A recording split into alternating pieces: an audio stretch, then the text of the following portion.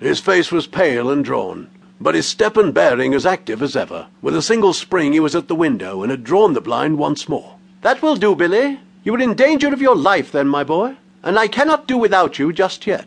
Well, Watson, it is good to see you in your old quarters once again. You come at a critical moment." "So I gather." "You can go, Billy. That boy is a problem, Watson. How far am I justified in allowing him to be in danger?" "Danger of what, Holmes?"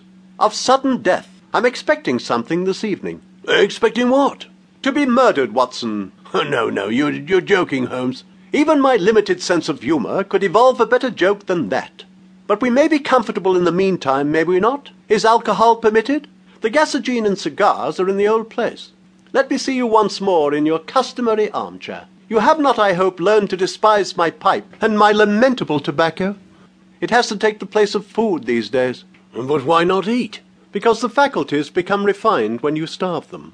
Why, surely as a doctor, my dear Watson, you must admit that what you digest in gains in the way of blood supply is so much lost to the brain. I am a brain, Watson. The rest of me is a mere appendix. Therefore it is the brain I must consider." "But this danger, Holmes." "Ah, yes, in case it should come off, it should perhaps be as well that you should burden your memory with the name and address of the murderer. You can give it to Scotland Yard with my love and a parting blessing. Silvius is the name. Count Negretto Silvius. Oh, write it down, man, write it down. 136 Moorside Gardens, northwest. You got it?" By now my face was twitching with anxiety. I knew only too well the immense risks taken by Holmes, and was well aware that what he said was more likely to be understatement than exaggeration. I was always the man of action, and I rose to the occasion. "Count me in, Holmes. I've nothing to do for a day or two." "Your morals don't improve, Watson. You have added fibbing to your other vices. You bear every sign of the busy medical man, with calls on him at every hour." "Not such important ones, but can't you have this fellow arrested?" "Yes, Watson, I could. That's what worries him so." "Well, why don't you?" "Because I don't know where the diamond is." "Oh, yes, Billy told me, the missing crown jewel." "Yes, the great yellow Mazarin stone. I've cast my net and I have my fish. But why should I not haul them in, Watson? We can make the world a better place by laying them by the heels. But that is not what I'm out for. It's the stone I want."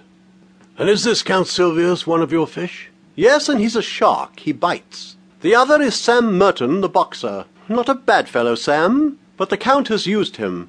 Sam's not a shark. He's a great big silly bull-headed gudgeon. But he's flopping about in my net all the same." "Where is this Count Silvius?"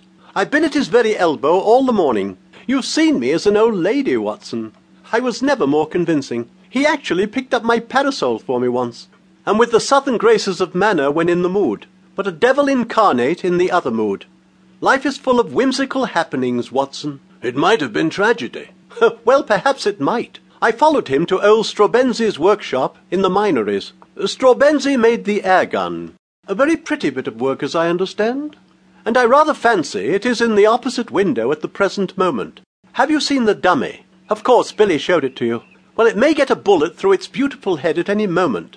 Ah, Billy, what is it?" The boy had reappeared in the room with a card upon a tray. Holmes glanced at it with raised eyebrows and an amused smile. The man himself. I'd hardly expected this.